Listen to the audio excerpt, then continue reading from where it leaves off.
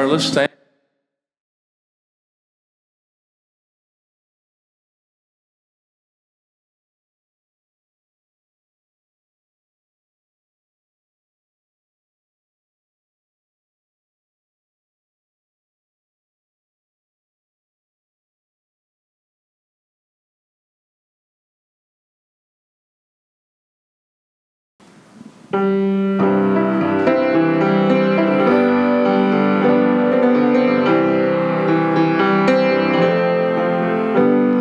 You're worried about tomorrow and what the future holds.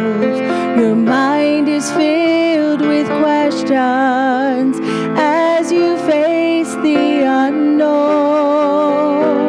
You spend so many sleepless nights trying to work it out.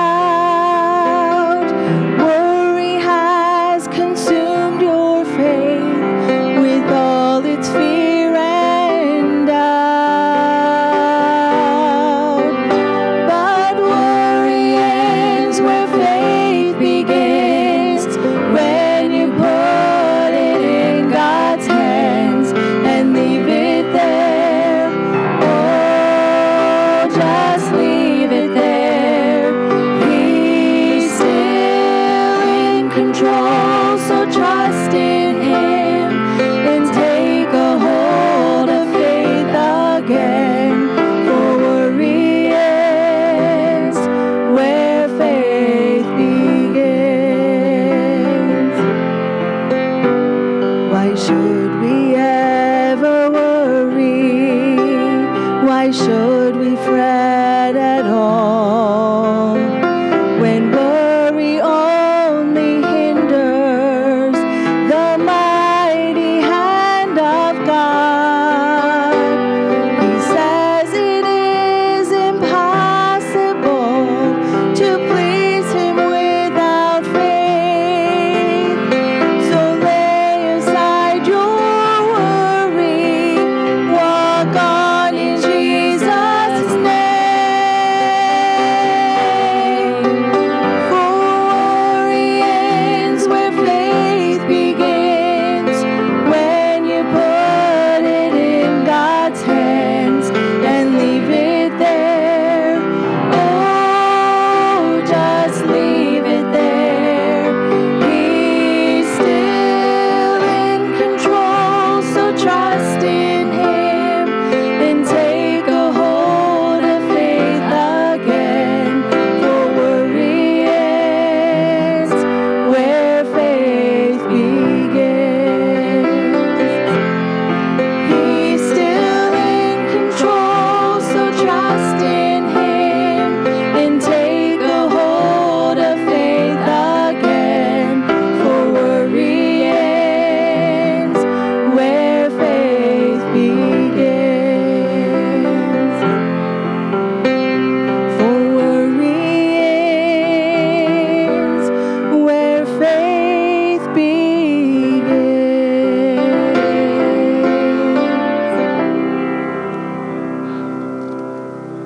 Beautiful ladies, thank you. Boy, that's another good group. Y'all sound good together. Wonderful. Praise the Lord. Turn to Matthew chapter 24. Matthew chapter 24. Last week we focused on purity and holiness and righteousness of the saints, and the Lord helped me this week. He gave me another thought regarding those important points for the church. And tonight we're going to deal about our thought life to bring those about, okay? Our thought life. So I trust you'll be here, and that'll help you. Sometimes I mention things ahead to wet your whistle. Sometimes I wish I hadn't, because then you don't come. So I'm going to trust that all of you will. Amen. And pray about that service and pray that God will help us tonight. But this morning I want to focus on the kind of days we're living in. We are living in very unusual days, but it's not something that we didn't know was coming, because God tells us in His Word the type and kind of days we live in. Matthew chapter 24, and look at verse 37, if you would, with me. Matthew 24, verse 37. and verse 38 and 39. But as the days of Noah were, so shall also the coming of the Son of Man be. For as in the days that were before the flood, they were eating and drinking and marrying and giving in marriage, until the day that Noah entered into the ark, and knew not until the flood came and took them all away, so shall also the coming of the Son of Man be. We're living in those days of Noah. That's what is described as here in chapter 24, the coming day of the Lord. In Genesis chapter 6, verses 1 through 6, we won't go there, but that's the account of what type of days were happening in Noah's day, Noah's generation, Noah's family. The days of Noah were bad, and they were beyond description by you or I. But the Lord's word captures the exactness of those days. Let's pray, and we'll get into those. Father, thank you. Thank you for the sweet spirit that's here. Thank you for the hymns that were sung this morning. They helped us. Thank you for that beautiful special. And Lord, we're wanting now your word to be anointed and touched and go forth powerfully. We thank you for those that are visiting with us today. And thank you for the faithful members of this good church. And Lord, help us, we pray, that you'd be with the deaf in their services and be with the young people as they gather around your word and all the workers. But Lord, please be with us here in this auditorium as well. May we sense your presence, Lord. And we pray this in Jesus' name. Amen. Now, these days of Noah, Matthew 24:37, as the days of Noah were, so shall also the coming of the Son of Man be. Of course, that's future. It's telling what's going to happen. And these days of Noah have returned. We're living in them, days as the days of Noah. So it's made full circle to this kind of description we're seeing in the Bible. And this prophecy of the Lord Jesus Christ in Matthew 24 is telling us what it's going to be like and when the Lord would come. Now, we're supposed to always have our eyes on the horizon. We should never let that become something that doesn't matter to us. Sometimes we go through things like that seasonally. I remember in the 70s, a lot of preaching on the Lord coming. And then kind of, you went in the 80s, it seemed like everybody was preaching on the family and on the home. And then another decade would go and there'd be another emphasis. And boy, if there ought to be an emphasis today, it ought to be the emphasis that, hey, he's coming. And these are days that we need to be faithful to the Lord. I'm thankful for his coming. We have an escape clause as Christians, that we're going to get out of this. And I've said a lot of times, I continue to say, because it's the Word of God, not me, but we're not appointed unto wrath. So God's going to get us out of here before the great tribulation period comes. But there may be somebody sitting here today, I don't know, maybe a young person, maybe a visitor, maybe an adult, maybe a senior citizen. I don't know. You're not ready to go. And we're constantly warned about the coming of the Lord. We obviously, we know that we're not going to live forever, so that day is coming. But, you know, the Lord could come and you could be left behind to go into that terrible, great tribulation period. And I trust you know the Lord. If not, you ought to get saved. God has given you an escape clause as a believer in Jesus Christ. So believe on him, and that'll be yours as well. I've never desired to die. Not something I wake up every day and say, you know, I feel like dying today. Wouldn't it be a great day to die? No. I want to go in the rapture. I want to go in the catching of the way of the saints. And I've always kind of felt like I'm going to be in that crowd. I hope I'm right. How many hope I'm right? Okay, good. Just waking you up a little bit. But, you know, we hear about this. Again, Paul writes in 1 Thessalonians 5:9 that God hath not appointed us to wrath, but obtained salvation by our Lord Jesus Christ. That word's appointed is a good word. It means decreed or prescribed or selected. That's what God says about us, the church. To miss the wrath, that word means anger, means ire, means fierce judgment of God. I don't want the judgment of God on me. I want the blessings of God. I want showers of blessing from God. Amen? So we know in Scripture that day's coming, that the Lord's coming. We're told in John 14 that Jesus is preparing a place for us. He's getting ready a place for his bride, the church, The rapture was a secret to the Old Testament saints in the sense that they didn't understand, they didn't know it. There were signs, but they didn't get it at that time. Jeremiah 30, verse 7, 1 Corinthians 15, Paul talks about it. The rapture is a quantum event. That means is it's going to happen fast. So fast, the Bible describes it as a twinkling of an eye. And that means that not being able to measure that. That's the idea. In a moment, the moment words, it means unable to cut in two or to divide, or it's indivisible. And I'm sure people think today that, there are computers and all that can do that, On Jeopardy, that guy that got all the questions right, he probably can figure it out, No.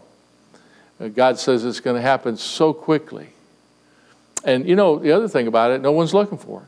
Even God's people today seem to be not looking for it because it hasn't happened when others said it's going to, and so forth. A twinkling, that word's interesting. It means to throw or a stroke or a heartbeat. They say the symptomatic of a stroke is that you'll hear, well, he was doing fine all of a sudden. That's the idea here of the Lord's coming. It comes from the word atom, the root word, which means a physical atom, means to cut, not able to divide because it's too small to be measured. We have a phrase, split second. It has that connotation. We just had the Winter Olympics, and some of those people would compete, and it would be down to a split second, the difference between those individuals. But this means the Lord's coming is even where they can't calculate it. It's going to be so fast. And then today, people are not expecting it. Instant, indivisible moment of time, too short to measure. The rapture is a rescue for us. It's not a judgment for us. The tribulation is judgment of God on this world, primarily to get Israel to see their need of their Messiah. John 17:6, I have manifested thy name unto all men, which thou gavest out of the world, he said. Revelation 3:10, because thou hast kept the words of my patience, I also will keep thee from the hour of temptation, which shall come upon the world to try them that dwell upon the earth. We're just told over and over again about these truths. The Apostle Paul taught a pre-tribulation rapture for the saints in 1 Thessalonians 4. And I don't want to take time to get bogged down in these, but we're going to be out of this wrath time. If you look at Revelation chapter 4, you'll see that there's no mention of the church after Revelation chapter 4. The church is translated, it's captured, it's caught away, it's seized. It means to snatch something away quickly. And that's what we're looking for as a church. It's our hope. And that word hope means confident expectation. Do you have a confident expectation that when the Lord comes, you'll be going? Do you have a confident expectation this morning that when you pass, when that heartbeat, that stroke, that instantaneous time in all of our lives that's going to we'll take our last breath, that you're going to be absent in the body, present with the Lord? Do you know that? That's what that word hope means. Not lucky, not maybe. It means confident. It's going to happen. Confident expectation. That's what it means. So the Lord's coming. He's going to take the bride, we've heard. Even so, Lord Jesus, come quickly. Garlock wrote, maybe today my Lord will come for me. Maybe today my Savior I shall see. Maybe today from sin I shall be free. Jesus will come and I will go home. Maybe today. Amen? But what kind of days are today? We don't know what's going to happen this week. We don't. And the days of Noah are here. These days described for us. Now, today I want to take a look at some things about these days of Noah. It's kind of funny. I was just talking to Bill Kokanos the other night. We were talking about Noah, right? And unbeknownst to him, I already had this message. I didn't make this message after you left. All right, brother, I just want you to know that. Characteristics of the days of Noah. Days that are upon us. They're closely related and in correspondence to the days that we just read about in Scripture. Now, I want us to understand what kind of days these are we're living in. And I think you'll agree because they're right from the Bible. Look at Genesis chapter 6, if you would. Go way back to the front. Genesis chapter 6. And please look at verses 5 through 7. I'll give you a minute here, maybe 2, maybe 4. So we need that. Da, da, da, da, da, da, da. I don't want to move on until you look at it with me. So please, get your Bible out. Thank you. Go to Genesis chapter 6. Let's take a look at what God says. Not what preacher says, what God says. What kind of days are the days of Noah? What kind of days are the days that are described in Matthew chapter 24? What kind of days are these? These days will show an evidence of spiritual decline. Point number 1. Well, we're there. Spiritual decline. The days of Noah, people were living for self and sin. Does that sound like today? Genesis chapter 6, take a look at verse 5. The Bible says, and God saw that the wickedness of man was great in the earth. That sound like today? And that every imagination of the thoughts of his heart were only evil continually. And look at how bad it was. It repented the Lord that he had made man on the earth, and it grieved him at his heart. Boy, God was grieved by all that he was observing from his vantage point. Verse 7, and the Lord said, what's he saying? I will destroy man, whom I have created from the face of the earth, both man and beast and creeping thing, and the fowls of the air, for it repenteth me that I have made them. My goodness. The word repent means to change mind. God is saying, oh, it breaks my heart. I repented that I even created them. Wow. That's how bad it was. It ain't got any better. And those days were days of spiritual decline. It grieved the heart. You know why? Because man had become so awful and declined so much that God was grieved. Prior to the Ark of Noah being built, society was full of debauchery. And of course we know depravity. Escalating. Boy, are we there today. Our current day is so declined from even a half a generation ago. We can see it a generation ago. People, even God's people, are not what they used to be like, and how fervent and faithful they had been. Thank God for those that are still faithful. But we're told even, shall he find faith on the earth? It's speaking about these days. God's looking for it. Is he going to find it? Thank God he always has a remnant. God always will have a remnant of people. I want to be that remnant. I want to live like that. Like the purity and the holiness and the righteousness that God expects from God's people. I want to be that man. I want to be that type of church. Amen. Because our world today is so perverted in so many ways. Now, it was that way so as the days of Noah were. It was that way then. In the arts and science and philosophy and education, their level of technology. Now you say, technology? Yeah. You ever gone down to see the ark? How that thing was put together?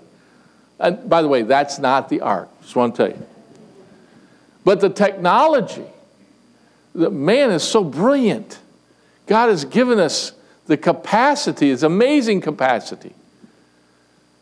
We're living in that day that we have so much technology and so much education and so much knowledge. Not very much wisdom, it seems, as much. Knowledge is the accumulation of facts. Wisdom is what to do with those facts. But Noah and his house, they were rescued. Our society has declined so much that they think they didn't need God. Imagine that. No more God. They didn't want to be around God. They didn't want to be around any of God's people. What is today like? People don't want God. They don't want God's people. They don't want instruction. They don't want preaching. People can't take preaching today. Only a little bit here, a little bit there. Amen. Oh my goodness. But then it says this, but Noah found grace in the eyes of the Lord. In that day. You know, God, isn't it amazing? Way back then, God was dishing out grace, and he's still giving it out today. Thank God for the grace God gives in this day. I mean, you and I, when you look at society and where they're going, where they've been, where they're, oh my goodness. I'm like Moses. God, kill them. You know, I shouldn't have that kind of heart. But I see it. It angers me. It upsets me. But God says, you know what? I'm going to give them grace. Oh man, what a great God we have. Still offering grace, still providing grace for those that will repent of their sin and turn to him. So these days are the days of Noah. These days are the days of spiritual decline, more and more each passing day. Then there are days described as of social dilemma. Look at verse 6, or chapter 6, verse 12, the days of Noah. He says, and God looked upon the earth, and behold, it was corrupt. Notice that word corrupt. For all flesh had corrupted his way upon the earth. That's an interesting word, corrupt. Corrupt before God, not corrupt in our thinking. See, that's the rub today. Everybody's got an opinion, and it's all wrong. That's right, preacher. Especially lost people.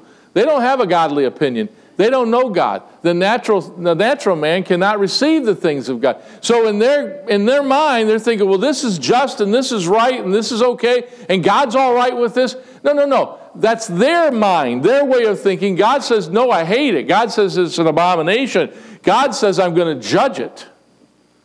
But God says, I still love them, and I'll give them grace. What a God.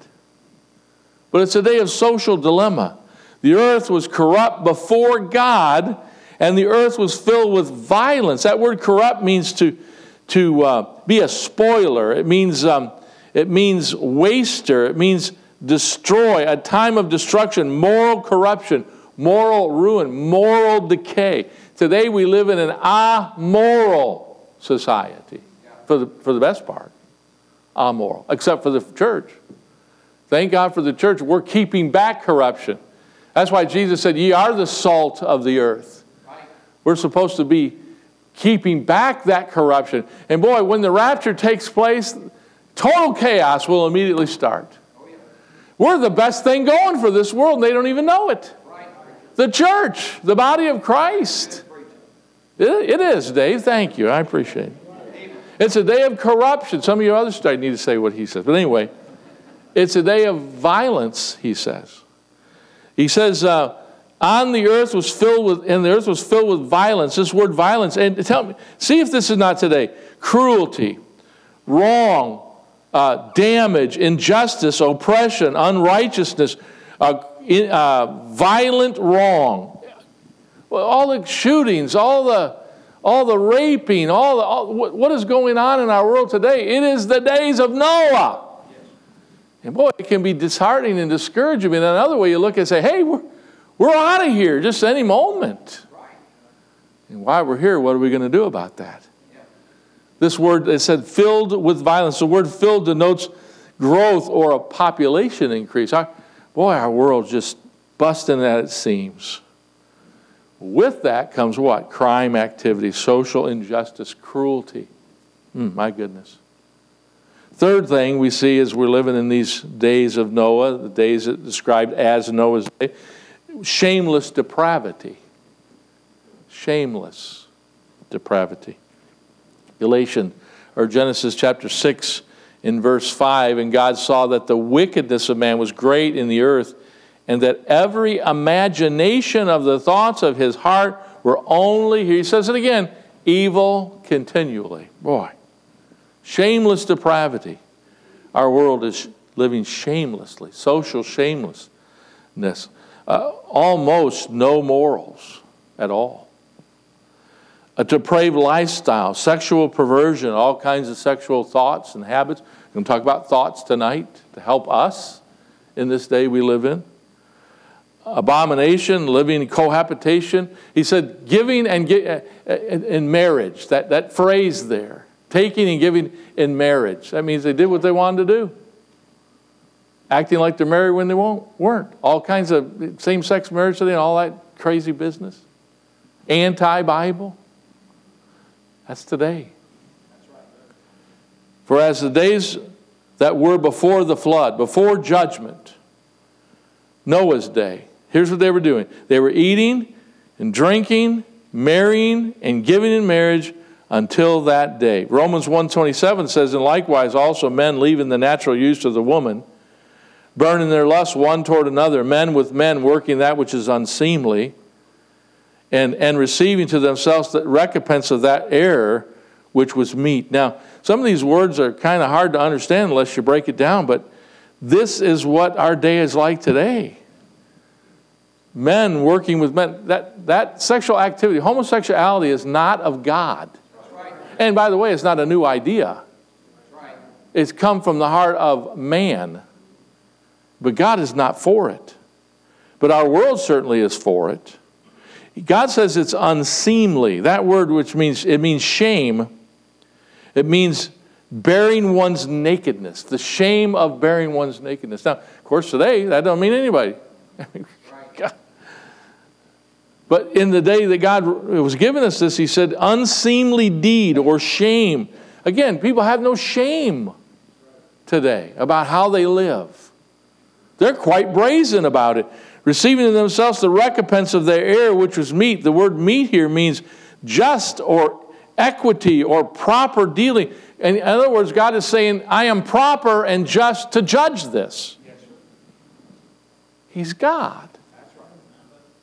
He's sovereign God. He's right. I'll give you a little, if God's against it, be against it. If God says it's wrong, it's wrong. It's way wrong. Not what people think. Shameless, and that word means no shame or lacking shame. We live in a perverted age. All types of sin. Jeremiah 8 and verse 12, the prophet said this. Were they ashamed when they had committed abomination? Nay, they were not at all ashamed. Neither could they blush. Boy, we've lost our blush. As children, we were taught right and wrong, and when we did wrong, there's that blush that came to the face. Nobody blushes anymore. They've all seen it. As parents, we let our kids see things they shouldn't have saw, and they don't blush anymore. Amen. Shame on us. Therefore shall they fall among them that fall. In the time of their visitation shall they be cast down, saith the Lord. This word blush means to exhibit shame or being humiliated. Nobody wants to be humiliated. But today we live in such a world, they don't care. They're brazen. Almost nothing is a shame anymore. And they're quite proud of the sinful living and lifestyle that they're engaged in. And the fact they parade it.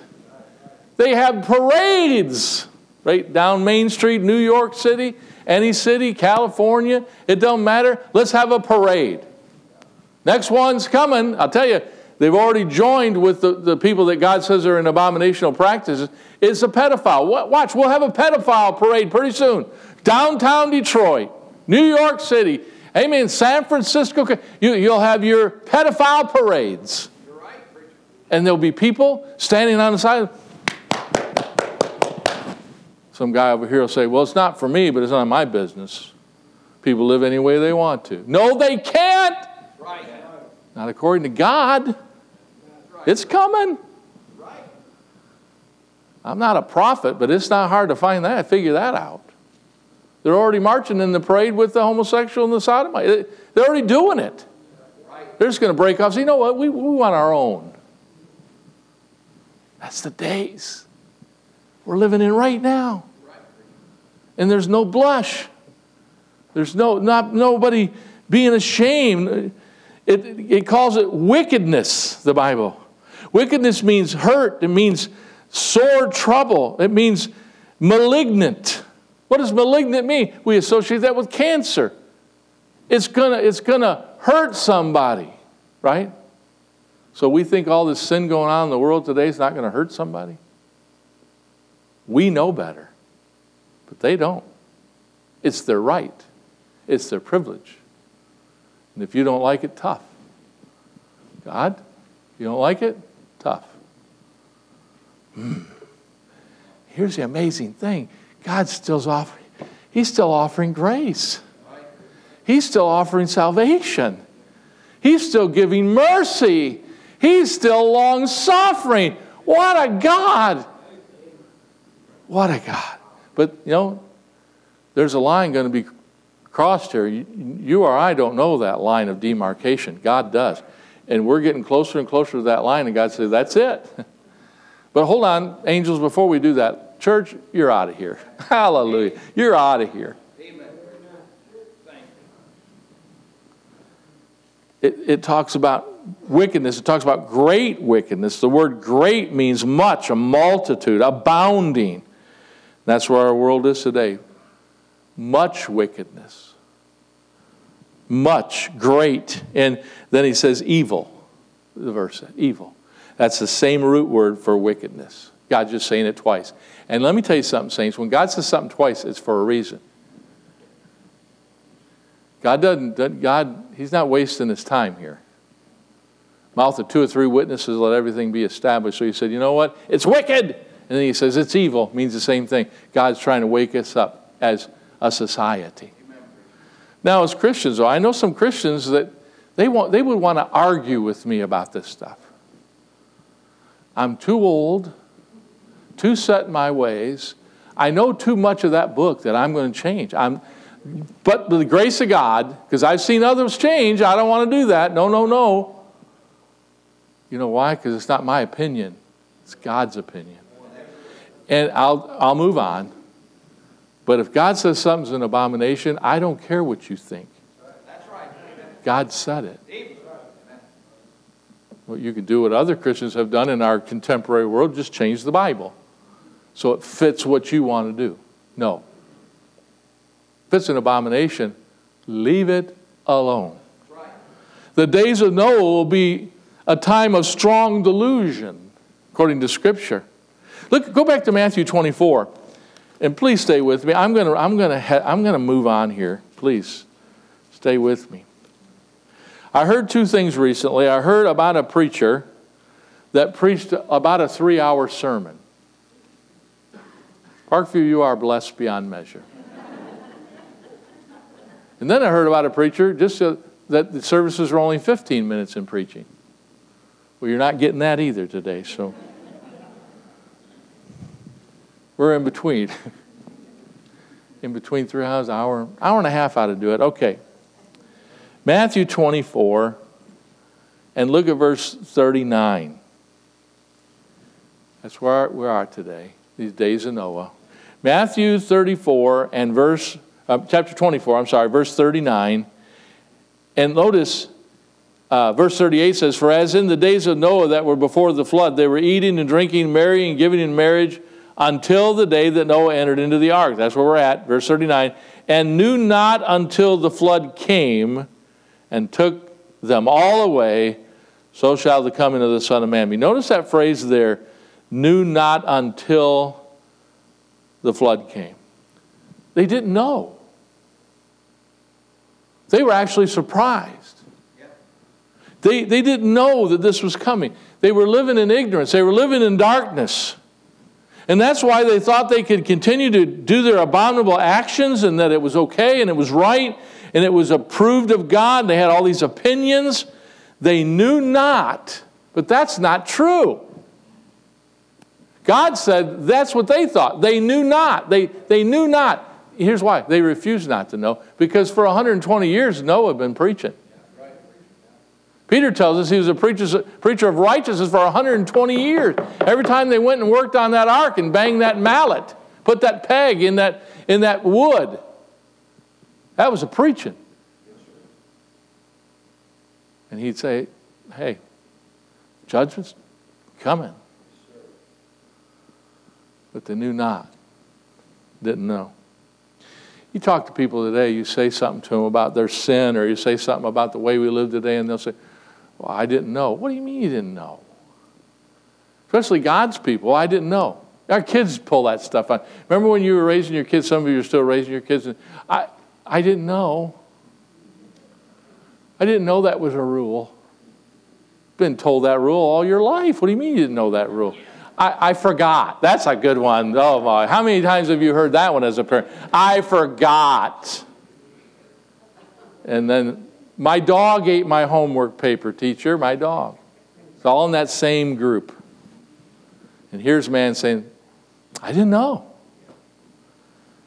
But there is a kind of take. God said they knew not until. It was even a surprise. And I think that's what God's trying to say. when he comes, it's going to happen in a moment, in a split second, in a stroke, in a heart. It's something so immediate, they're not going to know. I mean, if we knew this week that it was our time to pass, we'd probably make a few changes in the days before, wouldn't we? Maybe we'd make some phone calls. Maybe we'd, clean up some things, give instruction. I went to the funeral yesterday of Brother Leroy DeMarcellis' wife, and a couple days before she died, she's telling her, this is what I want at my funeral, and this is what I want the preacher to say this, and this one's singing. Just she had a few days to do that, and she orchestrated her own funeral. This is what. Sometimes you don't get that opportunity. Suddenly. This time of the Lord is going to happen so quickly. And here's why the world doesn't get it today. Romans 1:28, Paul writes, and even as they did not like to retain God in their knowledge, God gave them over to a reprobate mind to do those things which are not convenient. Here's why they don't know. They don't want to know. They don't want to retain God in their knowledge. I don't believe in God anymore. I don't want God in my life. I don't want anything to do with God, the church, Christians. I'm going to stay away from anybody that resembles God. That's where our world is today. Sad. But he still has mercy and love and compassion. What a God. Grace, full grace, offered to anybody that will acknowledge their sin and believe on the Lord Jesus Christ. It says God gave them over to a reprobate mind. The word reprobate means unable to discern between good and evil. They don't have the capacity anymore to judge right and wrong.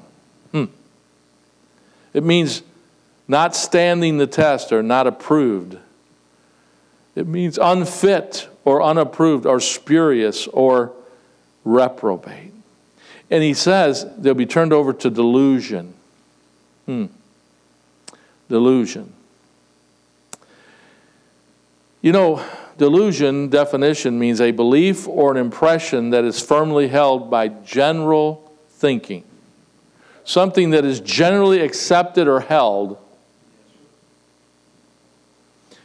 We see in our society a lot of things that grandparents generally accepted and held and believed. The next generation, they don't believe it as much as they did. We're getting to the generation now that don't care what grandpa did or grandma did or where they got it from, which was God and church and the Bible. Amen? I like this about delusion.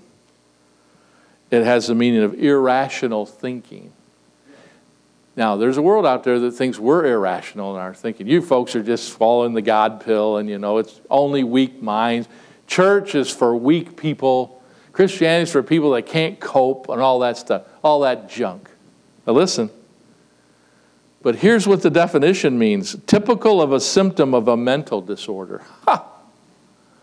Here, we're right. That world's crazy. They're under delusion. They think what's in the Word of God just doesn't matter. Written by man. Man makes mistakes. Doesn't mean anything. It's fictional. It's just a story for people that don't know any better. Weak-minded people that the culture doesn't want anymore. Get God out of the school. Get God out of everything. The people have guns. They're the ones. Oh boy, I could go there. But the word means typical of a symptom of mental disorder. So all your family members, friends, co-workers, neighbors that always argue and try to think you're a religious fanatic and idiot, I hope people think I'm a religious fanatic. I hope they think that of me. That guy's a nut. He's a Jesus freak. Thank you. Amen. But this world's under so much spiritual delusion, they're the nutcase because they're not believing this. And the Lord's going to come and they're going to be left behind. And here's the first thing they're going to say. I didn't know. Nobody told me. Come on. In the world we live in today with media and TV preachers and all that, granted there's a lot of weirdos. But It's not because they don't know. They don't want to retain God in their thinking. So that's the day. Strong delusion. And I'll just give you these because I got to. The days described in Noah are but I like this, of some measure of devotion. Thank God. Some people have gotten this. It's you that believed. 2 Peter chapter 2 and verse 5, it says, and spared not the old world, but saved Noah, the eighth person, a preacher of righteousness, bringing the flood upon the world of the ungodly. Thank God at the time of Noah there was some measure of devotion, and it was Noah and it was Noah's family. Christian, don't be ashamed of God. Don't be ashamed of your church. Don't be ashamed of your preacher. Don't be ashamed of your youth director. Don't be ashamed of the leadership of your church that are strong, Bible-believing Christians. Don't be ashamed. Don't be ashamed of the gospel. Paul said, for I'm not ashamed of the gospel. It's the power of God into salvation to everyone that believeth, to the Jew first, and also to the Greek. I don't want to be ashamed of Jesus. But the world looks at you as a Christian and thinks you ought to be ashamed. I thank God Noah wasn't ashamed. He wasn't living in a dream world. He was living in obedience. Even though he didn't understand it all, he obeyed the Lord and got the ark built. And when it was the right time, he got his family in that ark. But Noah found grace in the eyes of the Lord. I want to be that man. I want to have that kind of a family. I want to witness like Noah witnessed in his day, the day of depravity, day of darkness. Amen. And although we're entering into the days of Noah as they were, we can be the kind of people Noah was and his family as a witness. And that brings me closer to I'll just give you this point. The days of Noah were days of sudden destruction. Matthew 24:39, and knew not until the flood came and took them all away. Hey, Noah was building an ark. He was a preacher of righteousness. He labored every day in that society, antediluvian, pre-diluvian or pre-flood people. Amen. For 120 years. Now that's a long sermon, so don't ever say I preach one. I'll point you to Genesis. You know, like my preaching, get under Noah's preach. 120. Sudden destruction hangs in the air we live in today. It's all about us. God has warned and witnessed, and He sent witnesses, and then sudden destruction. And this is my last point, and this I think we all need to get. The days of Noah call for the saving of a household. One thing about Noah, he wasn't everything. He wasn't right. He wasn't perfect. He's a good man. God wouldn't have chosen him to do what he did if he wasn't. But he wasn't perfect. He wasn't sinless. 1 Peter 3:20, which sometimes were disobedient when once the long-suffering of God waited in the days of Noah, while the ark was a preparing, wherein few, that is 8 souls were saved by water. That doesn't go along with the average church growth ministry of today. Well, Noah, you had a great ministry. How many you got in your church? 8. 8. You mean 8,000? 800? No, 8. 8? What have you been doing? I'll tell you what I've been doing. I've been faithfully preaching what God told me to preach. For 120 years I've been doing it. I haven't changed. I still got a King James Bible, amen, and I still believe in separate. I don't know what he said, but you know what? Those 8 souls got saved. Let's not worry about all the numbers. Hey, you better get your family in. 8 souls. Of course the Lord wants us to win more souls than that. Yesterday at the funeral, Brother Leroy got up with his red hanky and he's praising the Lord while he's preaching at his wife's funeral. And he's giving her praise and saying how he had started to work in Ortonville, and him and his family, I like this idea, different than the idea of a lot of young preachers today.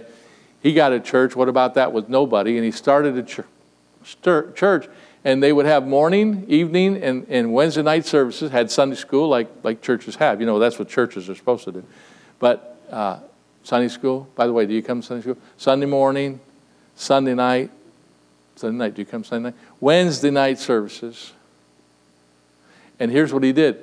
He got him and his family, his kids, and when church was over, they changed their clothes and they worked on the church. They had dinner and worked on the church till the evening, changed their clothes, had preaching. Then after church, they worked on the church.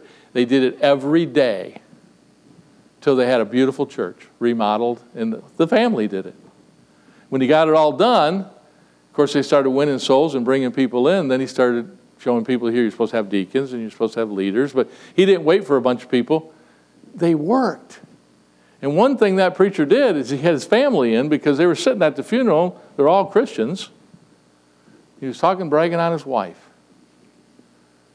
And he said, my wife never missed. She was always at my side. She always agreed with me. How many know Leroy? Leroy Deason. He was a contractor, build homes, builder with a group. The group got in trouble with their taxes. And somebody was going to prison. And he became the one that fell on the sword for the business. And he went to prison. This is before he's saved, by the way. We got enough of those guys.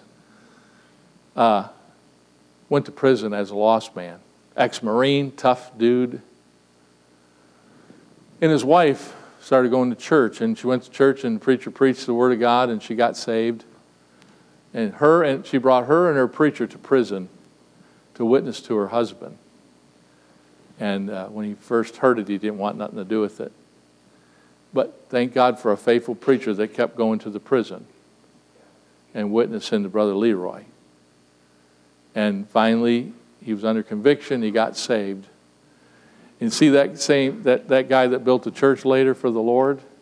He had a beautiful house and all the things that go with it for being a businessman and having all these buildings that he built and everything. But he went to prison. And when he got out, he said, first Sunday, he said, I got home. He said, the next day was Sunday. He came home on Saturday. He said, the next day, he said, we're going to church. And the kids said, church? He said, yes, church. And they weren't excited about going to church, but he took them to church. You hear that? He took them to church. If your parents take you to church, make you go to church, you're so blessed. Thank God for them. Amen. Took them to church. And then she, with her ways, and Dad being a strong man, grew in the Lord, and the whole family saved. Mom's going to heaven, or gone to heaven, and they're there praising the Lord. He's waving his hanky. He's saying, I'm just looking forward to seeing her again, wanting to be faithful. Hey, the days of Noah, is my last point here, it's for the saving of our household. Do you have some kids that need to be saved? Do you have some grandchildren that need to be saved? Do you have a brother-in-law, sister-in-law, family members? But your own immediate family, that's first, but others. It convicted me to hear Leroy talk yesterday at his wife's funeral and preaching this sermon. What about your family? Do you know that your wife is saved? Does that not bother you that you don't know? Do you know that your husband is saved? Or you say, well, I don't know. Well, you ought to know. And they ought to have a testimony that they are in your children. Because we can go out and win the whole world. What about our own family? There have been those guys too. And you can't make your kids believe. You can't make them serve God when they become adults. You can't. But you can still pray and bring it up and talk to them and rebuke them and love them and be merciful and patient. You can do all those things. But about time, since we're living in these last days, we got to try to get our family in before it's ever too late. The ark is a type of Jesus Christ. There's safety in the ark. Is your family in the ark? 8 souls were saved. Wasn't a big group, but they were all saved. I think that's a great testimony. Someday to end up my life and say, well, all my kids were saved. And I could say, hopefully one day, if we don't have more, I'll say, all 12 of my grandkids are saved. I'd love to be able to say they're all saved and in church and serve. I'd love to be able to say all my 12 grandkids are missionaries on the foreign field. But that's between God and them, not me. But at least I could try to get them saved and try to keep them in church. Amen? So we're living in these last days. I'll close it up. Here's my questions. Are you in Christ? Are you in the ark of safety? Are you completely in? I mean, you're teetotally 100% in, or just kind of in? Yeah, just a little bit in. Are you sort of in, halfway in? I want to be all in these last days. Let's bow our heads if we would, every head bowed.